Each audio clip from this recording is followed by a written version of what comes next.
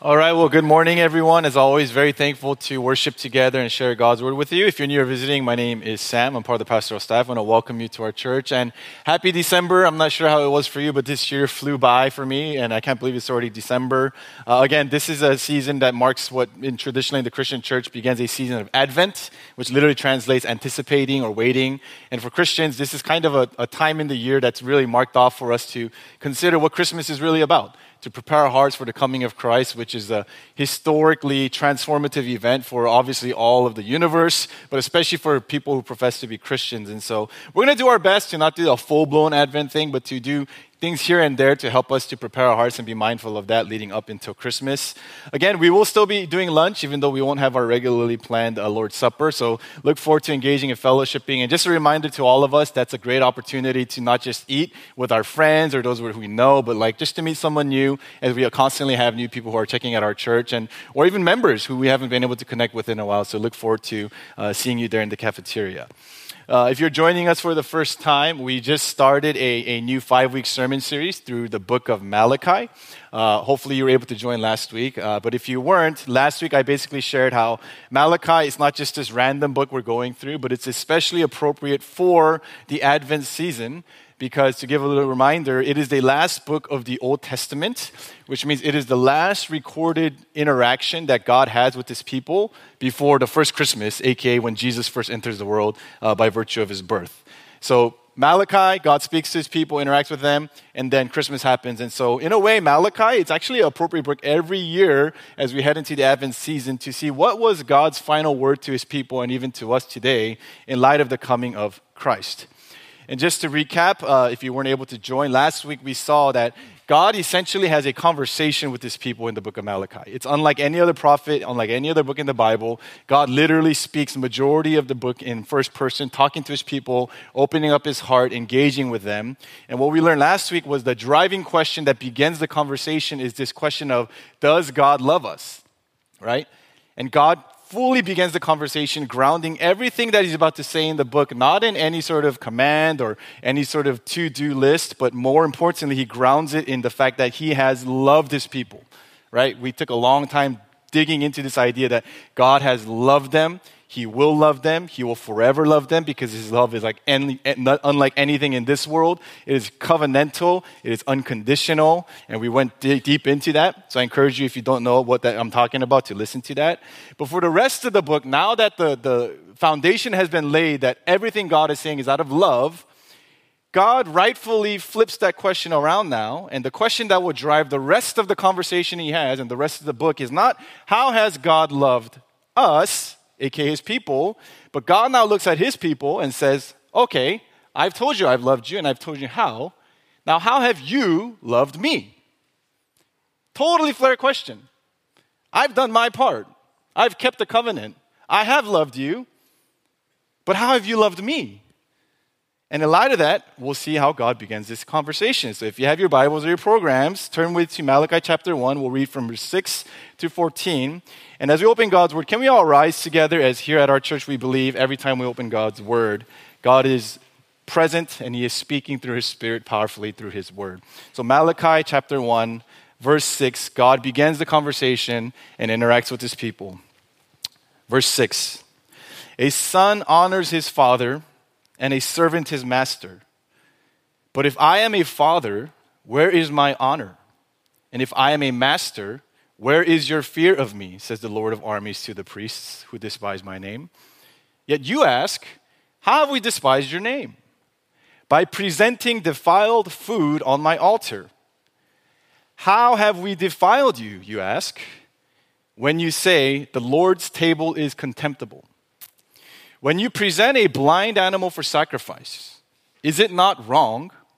And when you present a lame or sick animal, is it not wrong? Bring it to your governor. Would he be pleased with you or show you favor, asks the Lord of armies? And now plead for God's favor. Will he be gracious to us? Since this has come from your hands, will he show any of you favor, asks the Lord of armies? I wish one of you would shut the temple doors, so that you would no longer kindle a useless fire on my altar.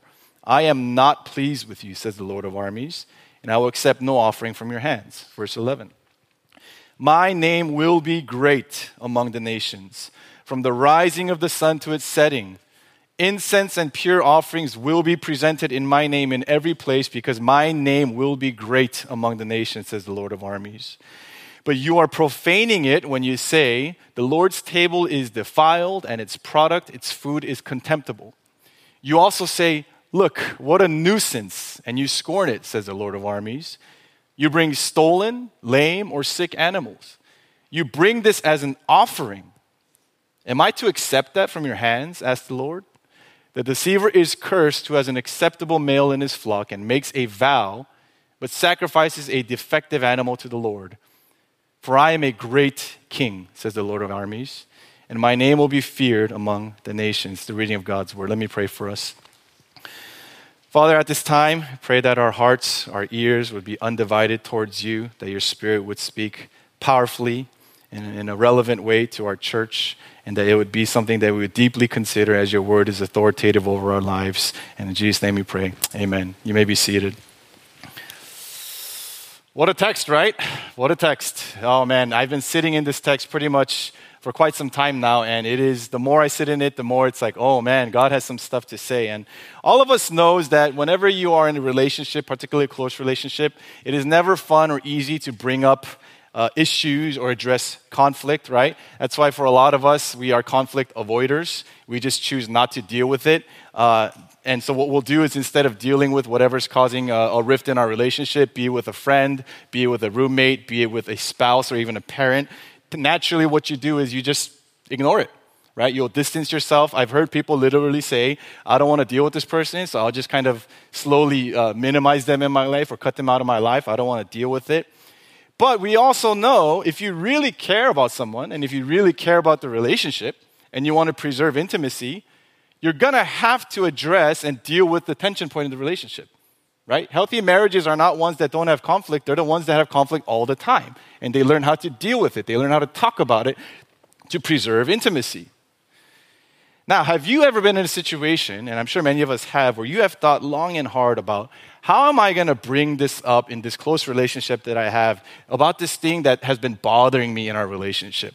Either it's something the person has said or something the person has been doing in a regular enough manner where it's like, I feel like I can't really be in an intimate relationship unless I bring this up. So you finally muster up the courage, you create the conversation, you bring it up to the person, and the person responds not with curiosity, which is like, oh, tell me more. I didn't know about that. Or even remorse of, oh my goodness, I did not know that was going on. But instead, have you ever had someone respond with I don't know what you're talking about. I don't do that. What are you talking about? Married couples, we've either received that or we've given that so many times, have we not? Remember, God has laid the foundation of his conversation with his people in the context of his covenant love. So covenant is essentially the similar thing as a husband and a wife. And oftentimes in Scripture, that's how God describes it. God is the husband, his people are the spouse. So as a husband would approach his wife, God in covenant love raises a concern with his people. And the main thing that God brings up and takes issue with is how his people Israel have been approaching and practicing their worship of him. Look at verse 6. He kicks it off very clearly. A son honors his father and a servant his master.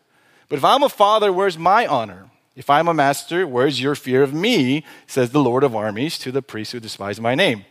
God is not unclear here. He's very direct with what his issue is. He's saying, on a human level, okay, sons naturally show honor to their father. Now, unfortunately, we live in the modern West where honoring anyone, respecting anyone, showing some degree of honor to anyone that is authoritative is kind of disappearing now.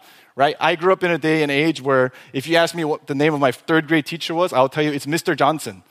Because we never called him by his first name. I don't know his first name to this day, right? Teachers this day, I commend you. I don't know how hard it is to teach now because there's zero respect. I keep hearing from my teacher friends, like kids these days, they don't respect authority. They don't show any honor. They could care less, right? They're the type that when they come up to you, they would come up to me and say, not Mr. Bay. They would say, what's up, Sam? Right? That's just kind of the era we live now, right? But back then, sons would show honor to their father. It's more akin to maybe old America where you don't say, hey, dad, you say, sir. And so he's saying, sons show honor to their father. I'm a father. Where's my honor? And he's saying servants and slaves, slavery was very common back then. They honor their master and fear them. And to use maybe a more relatable term, because there's no slavery today, he's saying you respect and fear your CEO, right? And your work boss or your manager, and I'm your master. How come you don't fear me?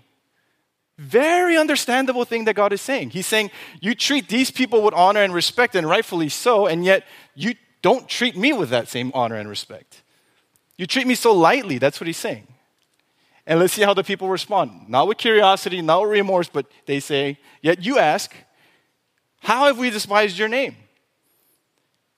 They're essentially saying, what do you mean? They're getting defensive. We honor you, God. What are you talking about? We're good followers of Yahweh. You see, whether it's back then or today, one thing that the God of Scripture deserves and calls his people to is to worship him wholeheartedly. Amen? That's very, very clear. And if you're a Christian sitting here today, that should not even be in question. And he actually does not leave it up to us to determine what that worship looks like. Right? God doesn't arbitrarily say, I want my people to worship me. Now you figure out what that looks like. No. The entire Old Testament law is very, very clear exactly to the T what acceptable, proper worship should entail. And God is very clear about that. And so the rest of the conversation, we're going to see God digs into this topic. And to organize our message, there's three main questions that we'll consider. One, why does God deserve our worship? Number two, what kind of worship is acceptable to God? And three, hopefully more practically, how then should we worship God rightly today? Okay? So first, why does God deserve our worship? Now, obviously, worship, it's such a broad term.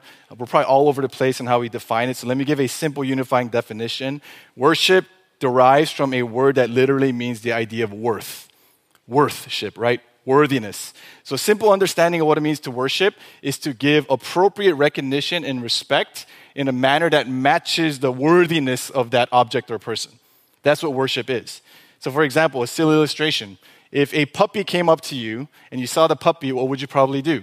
You'd probably go near it. If you're a dog person, you'd probably say, oh, how cute. You want to cuddle with it. You'd pat it on the head and you think this is adorable. But imagine that same day, you go on a hike, you turn a corner, and you come face to face with a grizzly bear. Let me tell you, would you go up to it and say, oh, how cute, and pat it on the head? You can try. You may not live the next day. Why? Because in that moment, you would probably start sweating. There'd be more of a reverence and fear by virtue of what's in front of you. You'd probably take a couple steps back, and you would have appropriate awe and reverence for the fact that this grizzly bear has the power to end your life. That's not to say you're bowing down and worshiping it, but that's the idea that is carrying. There is a manner, an approach, and posture when it comes to a grizzly bear that is appropriate to the worthiness of what this animal is. So let's break it down then. This should be the simplest question, but it is tragically forgotten in the life of Christians so often. So then why does God deserve our worship? It's a tragedy that God needs to even bring Malachi into the picture to defend his worth to his people. But that's what Malachi has to do on God's behalf in this text. So first, why does God deserve our worship? Look at the main repeating title that Malachi uses for God. I don't know if you caught it when we read the text. There's this thing that comes over and over and over again when it comes to God. And if you look carefully, it's this phrase or term, Lord of armies, or some translation call it Lord of hosts. In the 9 verses we read, he uses that title 8 times. Lord of armies, Lord of armies, Lord of armies. In the short book of Malachi, he uses that title 24 times. So clearly it's intentional. It's not random. He could have used any other title he wants, but why does he keep saying Lord of armies, Lord of armies? What does that title mean? And what does it have to do to point to God's worthiness? Well, to give you a simple definition of what it means, is literally the Lord of armies. Hosts means a myriad or great number of armies or angels. The idea is that God has a host and myriad of angelic armies at his disposal. That's what Lord of armies means. Now let me paint a picture of what significance that carries. If you didn't know, obviously, there's a lot of things going on in the world right now. One of them is a war in the Middle East. There's a lot of tension. And obviously, if you didn't know, the U.S. is kind of somewhat involved. And a big deal, one of the biggest moves for the U.S. to get involved, that was all over the headlines, was the U.S. deployed the Gerald R. Ford aircraft carrier to the Middle East. Now, this was a big deal. It's not like there are not a lot of carriers in the world, but this one was unique because it's not just any carrier. It is the newest carrier built. It is also the world's largest carrier. It carries over 5,000 sailors on board. I nerded it out a little bit. Not only that, it has a nuclear reactor on board. It can carry 75 military aircrafts on this one carrier. There's fighter aircrafts with literally next-gen fighters like the F-18, the E-2 Hawkeye. In other words, this is the ultimate global flex of military force and power. And the U.S. is signaling, we're sending that over there, and you can go into even more detail about how powerful it is, but the reason it was sent over there, and I quote, is because it is meant to not engage in conflict, but to serve as a deterrent by bringing a significant amount of power to the region to basically say, be careful, because we have a lot of power in this vicinity. I share that because no matter what, people, whether you like it or not, they have to acknowledge and show appropriate respect to that level of power, or they're going to face the consequences. That's literally why it's there. That kind of power carries the weight that affects nations, and we're seeing that happening geopolitically. Now, Malachi, what he would say is, if he comes today and he reads the headlines, he would say, in no hyperbolic fashion, God is the Lord of armies, and his power would make the Gerald R. Ford carrier seem like a toy battleship. Malachi is saying, our Heavenly Father is not a puppy. You don't cuddle and pat the Lord of armies on the head. He is a force and power to be reckoned with. In fact, Jesus himself always had this understanding of God. And the layers are peeled back in this famous story. If you don't know, the moments before Jesus is about to be betrayed and handed over, basically there's this fun story that we might have heard of. Basically, the Roman soldiers come, they're about to take him away, and his, gung-ho apostle Peter, he draws his little dagger sword. He's like, I will protect you, Jesus, as if Jesus couldn't defend himself. He cuts off the soldier's ear, and Jesus says something very interesting here. First, he says, chill out, Peter. Okay, he doesn't actually say that. I add those words in. And in Matthew 26, it's up there. Look at what Jesus says talking about the sheer nature and power of God. Jesus told him, put your sword back in its place because all who take up the sword will perish by the sword. Do you think I cannot call on my Father and he will provide me here and now with more than 12 legions of angels? In other words, Peter, you think I'm powerless right now? You think God is so weak that he cannot save me from these puny Roman soldiers? Do you not know at the snap of a finger, God could send legions of angels that can wipe out the entire world 10 times over? Literally in this moment. Jesus always had that kind of power at his disposal by virtue of God being his Father.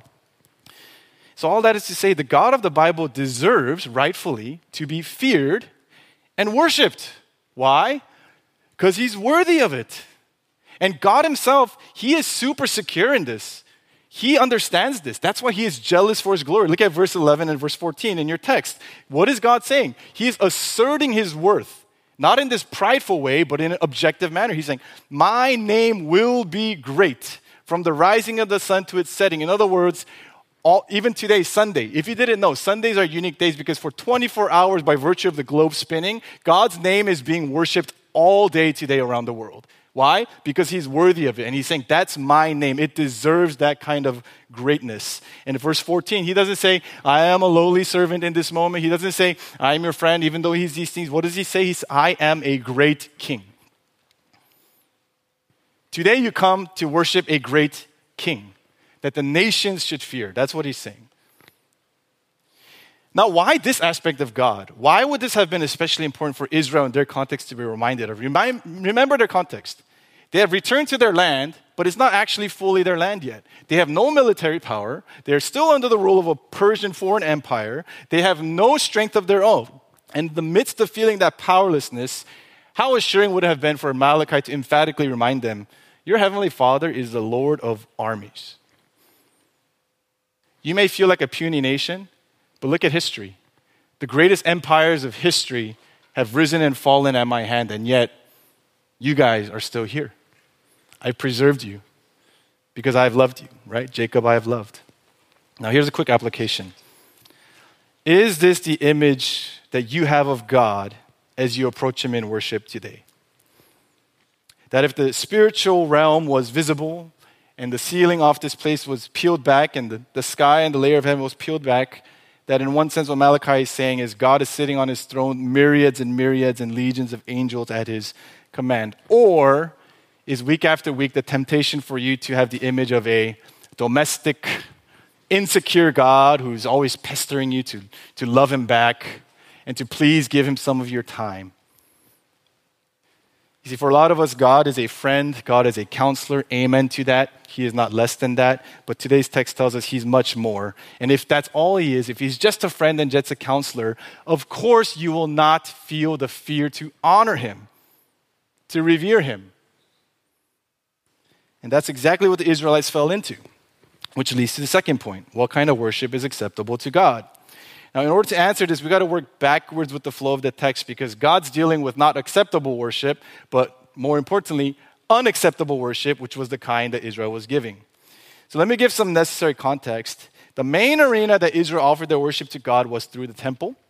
And the main way they did it through the temple was to offer up sacrifices to God, animal sacrifices. This is the way that God designed it. This is the way that God ordained it. It's not something they just made up. God clearly put it into place, and he gave very specific instructions on this is what proper worship involves. This is what proper worship entails.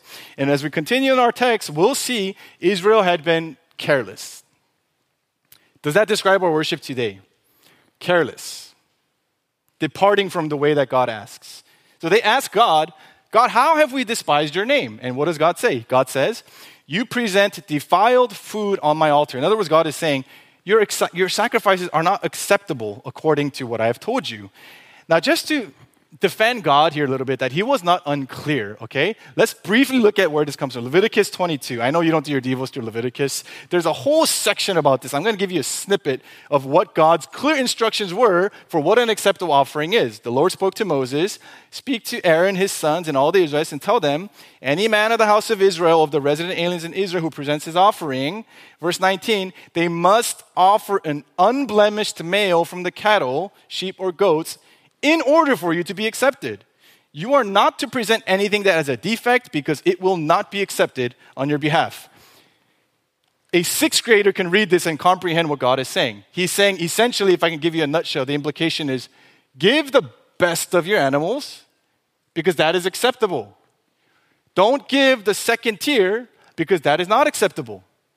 And he says at time, and he gets so specific in Leviticus. He says if it has like a broken leg, don't bring it. If it is diseased, don't bring it. Almost like he leaves no room for question on what acceptable is. Seems pretty straightforward. That is the standard that God has laid out, that every Israelite, especially the priests, should have known. And can I include you, please, therefore, by extension, pray for the leaders and pastors in general, but of this church. We have a higher accountability before the Lord to teach and to model correctly what it is. I feel that burden immensely. I felt it even more this past week. At the same time, even though he's addressing priests, the New Testament says we are all priests in Christ, so you're not off the hook. This is to all of us. But at the same time, I covet your prayers as someone who is commissioned essentially to rightly teach what God commands. So in verse 8, what were they actually doing in light of what God commanded? When you present a blind animal for sacrifice, is it not wrong? And when you present a lame or sick animal, is it not wrong? Bring it to your governor. Would he be pleased with you or show you favor? Imagine I invited you over to my house. I said, oh man, I want to get to know you better. I just love how faithful you've been, the way you've served our church. I could tell you love the Lord and love the community. And I really respect you. So I want you to come over as a token of appreciation and a gesture of just how much I love you. So you come on over and you're thinking, oh wow, Pastor Stein, he must have prepared something nice, right? It sounds very like he wants to really make me feel special. And as you come, I bring out a plate of like clearly recently expired like leftover steak, right? But, it's like one of those, like, when steak is poor quality, it's like gray, like that weird brown it turns. There's like zero marbling. I bring that up, but like the way I'm talking is I'm talking it up, right? I'm like, hey, I really made this for you. I want you to feel special. It's definitely edible, right? Costco recently had this sale. They had this like really like 5-pack of meat that was almost expired. So I bought a bunch. It was discounted. And in fact, that's why I invited you over because I can't eat it all. I got to get rid of it. So that's why you're here, right? And as you see me pull it from the fridge, you see in the fridge there is that special blue-coated prime ribeye just sitting in the fridge as I close the door and I bring you this leftover. How do you feel? How would you feel? I remember I went to meet my wife Angela's parents to formally ask them if I could marry Angela. Dressed the best I possibly could, but more importantly, I spent a good 30 minutes to get the best box of fruit that H Mart had to offer. Now, if you know, our culture, for whatever reason, and by our, I mean like maybe just Korean culture, maybe Asian culture by extension, for whatever reason, like the golden ticket to a parent's heart is like fruit, right? Yeah, the best fruit. So I remember searching, I did one of those, like I grabbed, pear from here, pear from here. I did the best I possibly could to do this because it is my gesture of I am giving you the best that I have because I think your daughter is worthy of that. Now imagine I went over, they opened their fruit box and the fruit's rotten. How would they feel? How do you think they would feel? And yet, God's people were knowingly offering up blind, sick, lame, handicapped animals to God, thinking that God would be pleased with that and that He would accept it. Like, just think about how wrong that is. That's literally what He's saying. Like, God is saying, like, am I crazy for saying, like, this is wrong, what you're doing? And here's what it literally says. Here's a human example. Like, try giving that to your governor. Like, how human is that argument? Like, would your governor accept that and be pleased by that?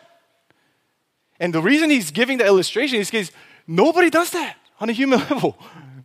If you esteem someone of even the slightest value, you wouldn't give them rotten food. And yet he's saying, but you do that to me.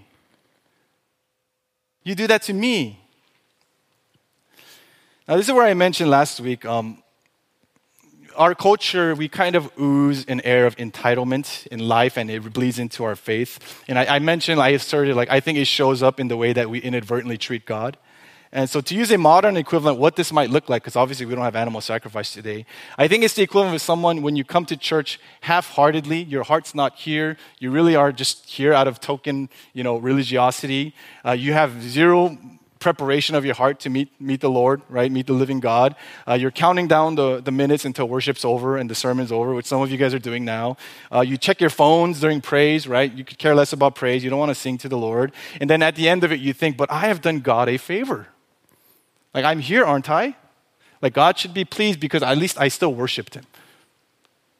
And God is saying, like, what?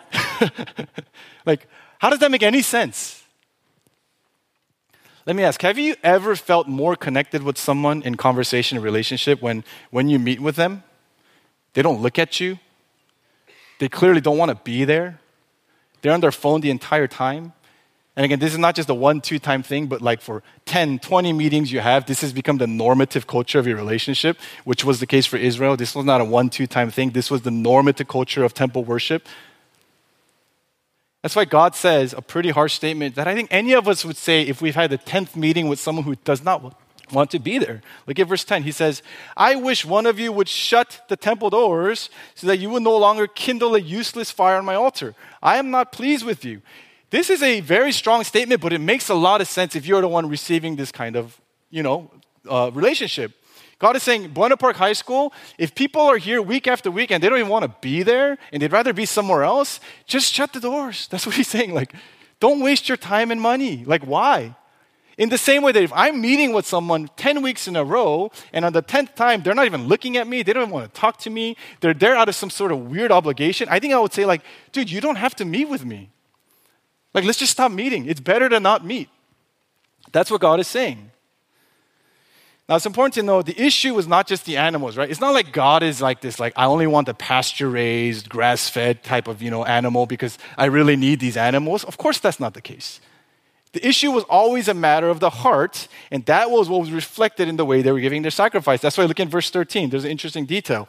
He brings out not just the diseased and the defective animals, but he says, you bring stolen animals as an offering.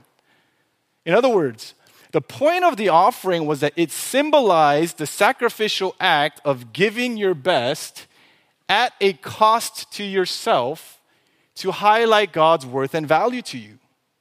We all understand this intrinsically.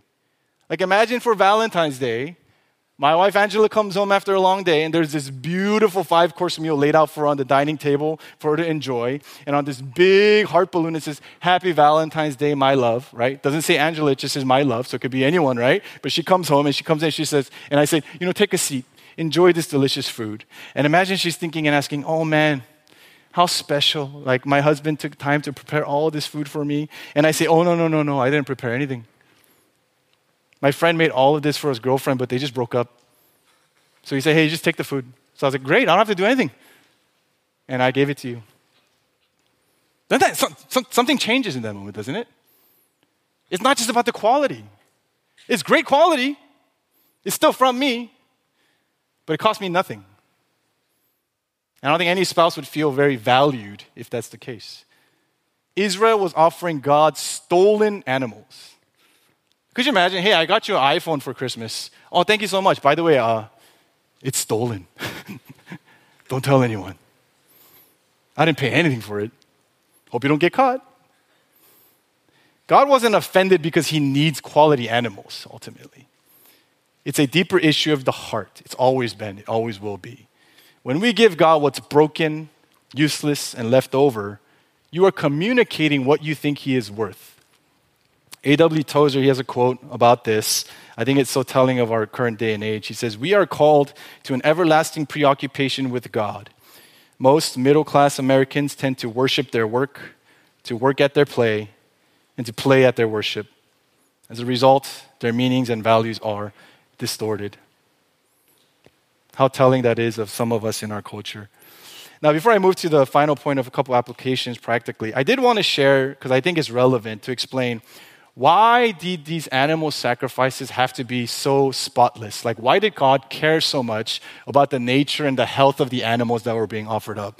Again, it could be a whole sermon in itself, but the reason the state of the animals mattered so much was because the entire sacrificial system that God instituted, it was meant to symbolize and point to a greater reality in Christ. Okay? That's what was going on. In other words, here's what I mean.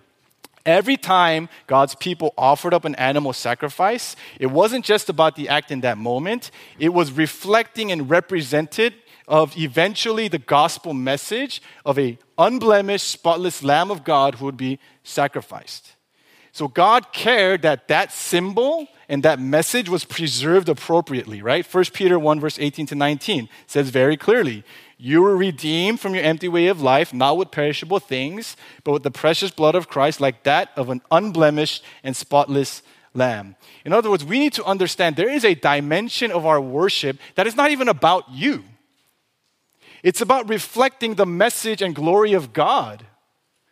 And the way that you worship appropriately or inappropriately sends either a proper message or an inaccurate message. In other words, this worship that Israelite was giving, it was supposed to talk about the lamb that was going to be slain, that was without blemish. But if they're offering up sick, handicapped, diseased animals, and the watching world's looking at Israel and be like, oh, I guess their God's cool with just like second leftovers, second tier stuff, does that really speak to the worthiness of the God of Israel? Now, obviously, for us today is the application, therefore, like go find an unblemished lamb and sacrifice. Please don't do that. That is not the application. We don't do animal sacrifices anymore, but I would say the standard is even higher. Because Romans 12, Apostle Paul says, we are now living sacrifices. And literally it says we offer ourselves up as acceptable sacrifices. Are we living in that manner? The way we treat God, the way we approach God, the way we worship God, all matters because not only for our relationship with Him, but our lives display a message of who God is and the extent of what He has done for us.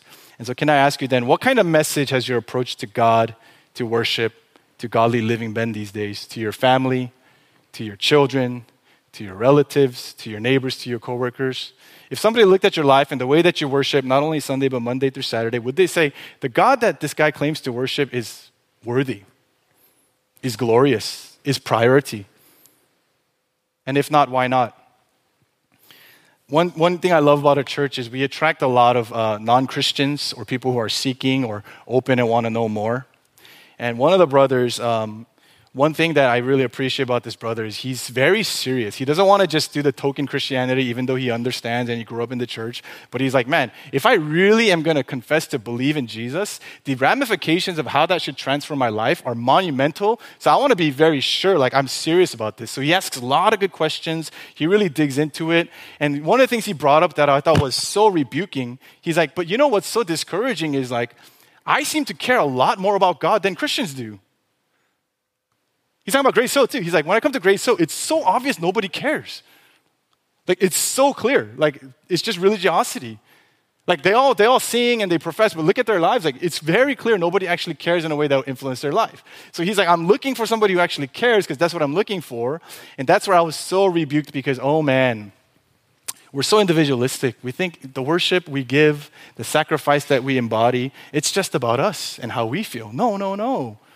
Your neighbors are watching, your children are watching, and everyone who comes on a Sunday, they're watching.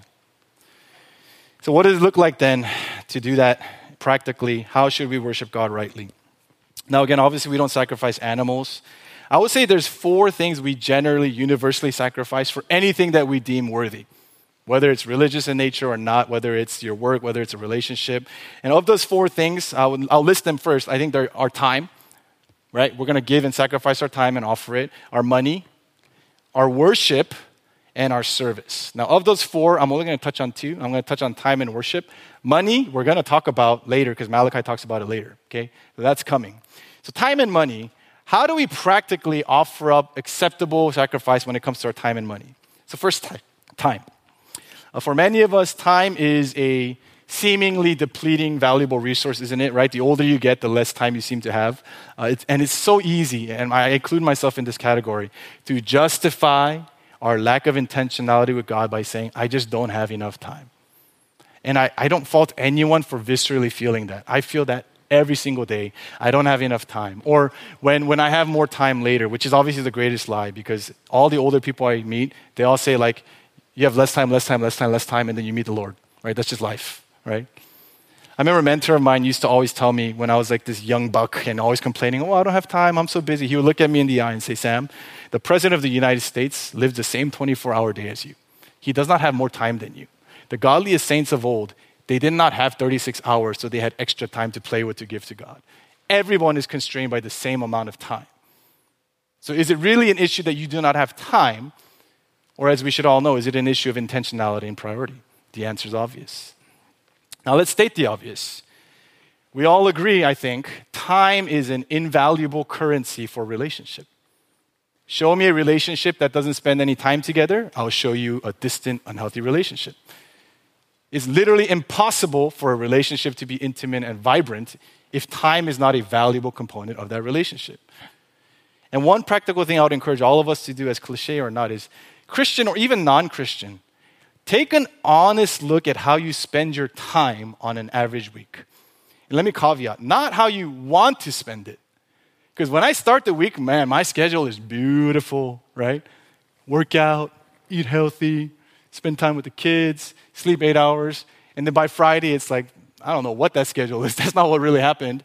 So not what you want it to be, not this idealistic time schedule, but really, where do you spend your time? And as you honestly assess that, ask yourself, what does my time reflect about my values? Like, does it really reflect that I love and prioritize Jesus? Because your schedule is objective. Somebody can look at it, regardless of what you profess or what you say I believe, your schedule says a lot. Now, to maintain the tone of the text, God is not even asking for some of your time if you have any left, right?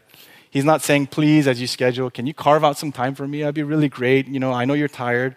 But what does God say? He asks for the best. The best. And believe me when I say, I know how difficult this might seem. Like for a parent who's tired, God isn't saying, you know, I get it. I give you a pass. Parenting's hard. If you have some energy and time left after you've taken care of everything, could you offer that to me? You know, I hate to put it this way, but objectively, that's leftover time. That's what it is. And God is saying, on the contrary, when are you most alert? When are you most engaged? Like if you have an important meeting or an important engagement that you got to do, when do you usually put that in? When do you schedule that? In other words, when is the prime time for you? And God is saying, can you offer that up? Would that not speak of my worth? Now you might be wondering, okay, sure, I can do that. I can carve out 10 minutes of prime time. What do I do during that time? For parents, our education ministry made it easy for you. There's an Advent devotional. The instructions are so clear. It's literally for one time, for 4 weeks leading up to Christmas, talk about Advent-related things with your kids, take a cute picture. And how hard is that? And not only that, they are making it prosperity gospel by saying, we'll give you money to do that. How crazy is that? And if God is not enough, it's a $20 Target gift card. If that had 3 kids, that's $60, right? Like I'm torn. I'm like, oh man. But as a parent myself, I'm like, that makes me want to do it, right? So I'm a sinner too. But what I'm saying here is, our church makes it easy. Or if you're like, man, what do I do with the time? What's a clear way to spend time with the Lord? In His Word. I don't know where to start. We have a Bible reading plan. It's like a couple verses, at most 5 minutes of your time to read and spend time with the Lord. In other words, our church does our best to make it easy, so I don't think it's because we don't know what to do. It's our time. And secondly, worship. I know this is a broad idea in terms, so I'm going to specifically confine it to the corporate Sunday worship gathering that we are in now. I'm just very honest and sober because I know our situation for our people. It doesn't apply to everyone, but for some of us who call ourselves Christian, the 1 hour, 30-minute window from 11 to 12:30 is literally the only time we come before God. Now, ideally, that shouldn't be the case, but I'm just speaking honestly because I know that is the case for some people. And so I'm not even saying you should add more time to that. I'm saying if that really is the case, that of the 7-day week, out of the 24 hours every day, 1 hour, 30 minutes of the 7-day week is the time you're going to spend with God, at least that time should it not be more of our top priority to approach it intentionally. That's what I'm saying. This is where the old school Christians would say, Sunday worship begins Saturday night. Now that might seem legalistic or like, whoa, that's so old school. But let me ask you, if you have something very important the next day, don't you rearrange things to really prioritize that time? You're meeting a significant other. You have a fun vacation plan. You have a flight to catch. Don't you rearrange things because that's important? That's what's going on here. Like I said, God is after your heart. The question is, are you preparing your heart to meet the Lord on Sunday worship? This was so humbling for me as a pastor's kid myself, and I've seen the effects of what happens when you just profess Christianity, but your children don't see it. Parents, do you realize the week-to-week culture and mentality and posture and approach you model regarding meeting the Lord on Sunday that you portray to your kids? It's going to be how your kids come to understand what it means to honor God. It's just inevitable. And I'm not saying I'm better. I'm probably the worst at this. But I'm saying let's not lose that standard. Let's not be confused when God says, can you honor me in this way? And say, what are you talking about? Let's pray for help. Let's help each other. For young adults, do you place the same level of preparation and intentionality when coming to meet the Lord of armies as you would with a work boss or a close friend?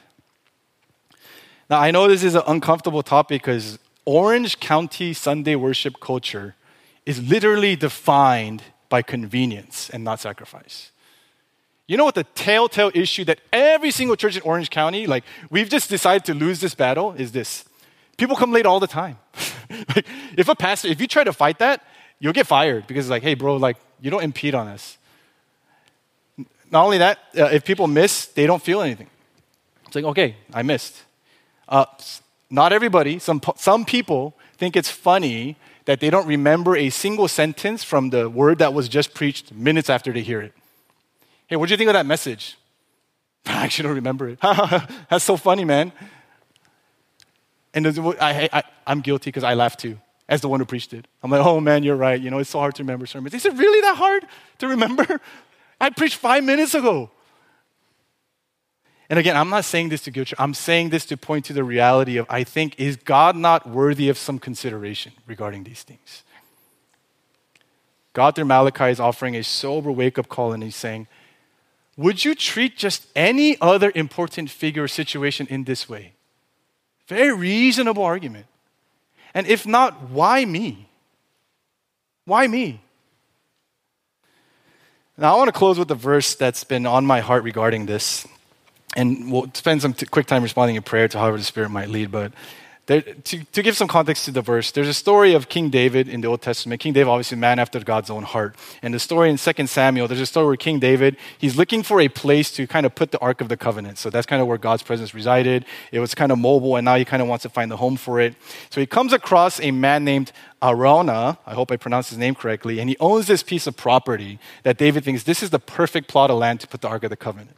So he approaches him, and Araunah, knowing that this is not just any person, this is a king, says, you know what? You can have the land. In fact, I'll provide you all the materials necessary. I'll feed you, all expenses covered. Just take the land free of charge. Now, how many of you guys, if that was offered to you, would take that? I would take that in a heartbeat. But for David, this is not just some duty he's doing. This is his act of worship. So his response has been really sitting on my heart for a long time.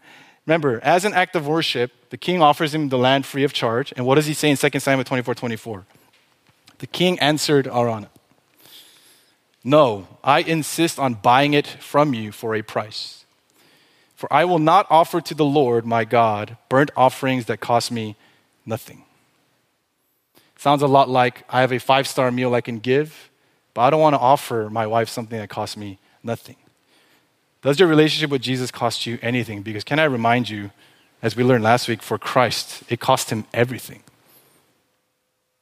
That's my prayer as a church, as I invite the praise team up, that we can grow in our desire to consider this, to be sober-minded and humble enough to admit when we are giving our leftovers, and to understand that God's honor, glory, and beauty is at stake in the way that we choose to worship him, in the way that we choose to live. So if we're going to close this time in reflection and prayer, I'm just going to lead us in 2 prayer topics and I'll close.